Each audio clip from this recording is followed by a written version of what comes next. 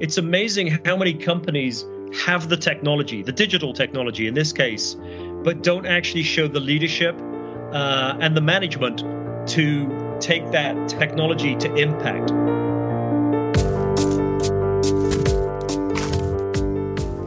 So I'm very excited to have Dr. Phil Budden. He is a senior lecturer in technological innovation, entrepreneurship, and strategic management at MIT's Sloan School. Welcome, Phil. Josh, thank you for having me here. I'm looking forward to our conversation today. You have quite an interesting background, and maybe started in a place that's a bit unusual relative to a lot of the folks I speak to in the insurance industry. So maybe you could provide a little summary for folks about your background and kind of how you got to where you are today.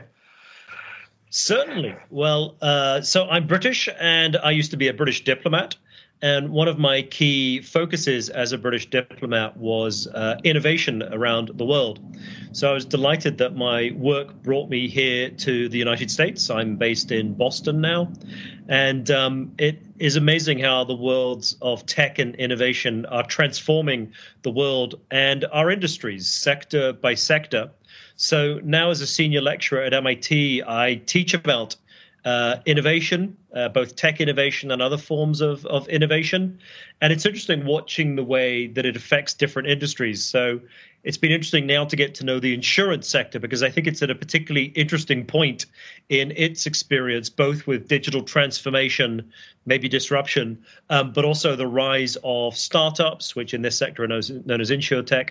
And interesting to see how the incumbents are working on this. But I think insurance is also a particularly interesting sector to be looking at because of the fundamental role it plays both in our society and in our economy. So that's how I got there, from being a diplomat via a brief stint in financial services as a corporate banker to now being a senior lecturer in innovation with a particular interest in insurance. So I know some of your research and teaching talks about some of the key stakeholders for success in the development of innovation ecosystems.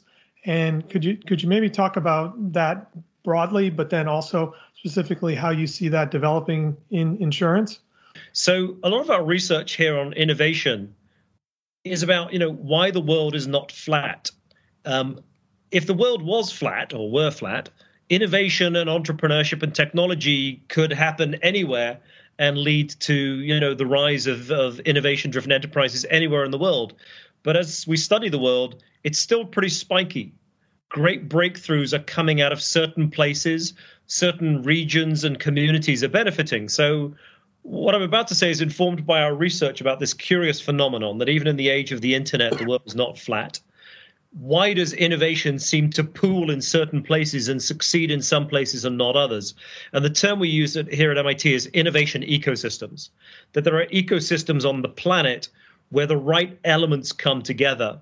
So we basically use this MIT approach to help explain why good things are happening in the likes of Silicon Valley, Kendall Square here in the Boston area, London on a good day, Israel at times, and not happening in Detroit or Lagos, Nigeria, or Lima, Peru. And the people there are no less entrepreneurial, and yet there's these missing ingredients. And our way of explaining that is that it's an ecosystem. It's a particular connection and collection of resources and people. And on the people side, it's 5 particular stakeholders that really make a difference. And we're seeing this also applies to the insurance sector as well. Are there any things particularly about the insurance industry that create greater challenges to innovation from your perspective, or increased opportunities for driving innovation? The rise of modern insurance about 300 years ago in the financial revolution is pretty closely correlated to the start of the first industrial revolution. And so insurance and innovation have often gone together, not insurance necessarily driving it, although at the outset, insurance was a pretty funky innovation of its own that people took a while to get used to. And sometimes we forget that about it. But it's interesting how insurance has often underpinned the industrialization and that form of tech innovation. It's often been a partner. And I think we see that today with so much digital innovation going on. we've lived through this COVID pandemic. We've been working from home. In terms of cybersecurity, that has actually exposed an awful lot of business transactions to domestic Wi-Fi and not always the best cybersecurity arrangements. I got a feeling that the insurance sector is going to have a key role to play as large enterprises innovate with how much of their workforce is going to work from home and how they're going to tell their investors that actually they're taking care of their industrial secrets. I think insurance has a real role to play in that. But I think insurance also has a real role to play with the recovery. There are a lot of companies that are going to come out of this COVID recession. They're going to be pretty innovative, but the way they're going to work in the market, they're going to need insurance to succeed, and they're going to need insurance to innovate. If you just think about autonomous vehicles and those that are assisted, making sure that we have the right insurance for those sorts of vehicles is going to be really important. And that requires insurance innovating to support others. But then insurance also needs to innovate as any industrial sector does. Are there ways for, incumbents or carriers to kind of dip their toe in the water? And do you think that, as funny as that sounds, do you think the petting zoo is a good way to start? Or, how do you see that, evolution taking place? Not every insurtech wants to disrupt the incumbent. So the incumbents, these large sort of elephant corporates, need to realize that not every one of these little insurtech mice that's running around is scary. Some of them want to help improvements within the large insurance incumbent, whether it's back office processing or a new user experience that helps with, younger demographics. Some of them the insurtech startups speak pretty boldly about disrupting. They're encouraged to do so often by their venture capital backers.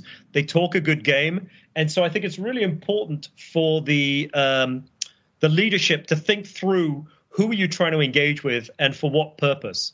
And at the end of the day, and this is partly picked up by AM Best's approach to rating, you want innovation for a purpose. Otherwise, it's just innovation theater.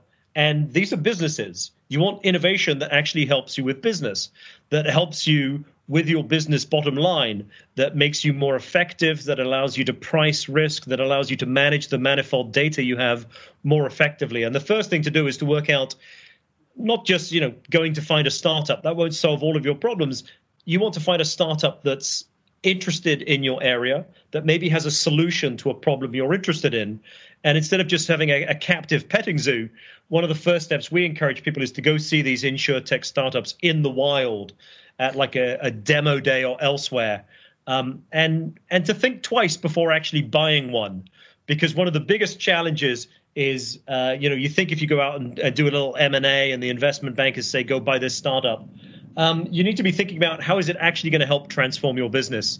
And large corporates in other sectors have not done a good job plugging these startups into their corporate ethos.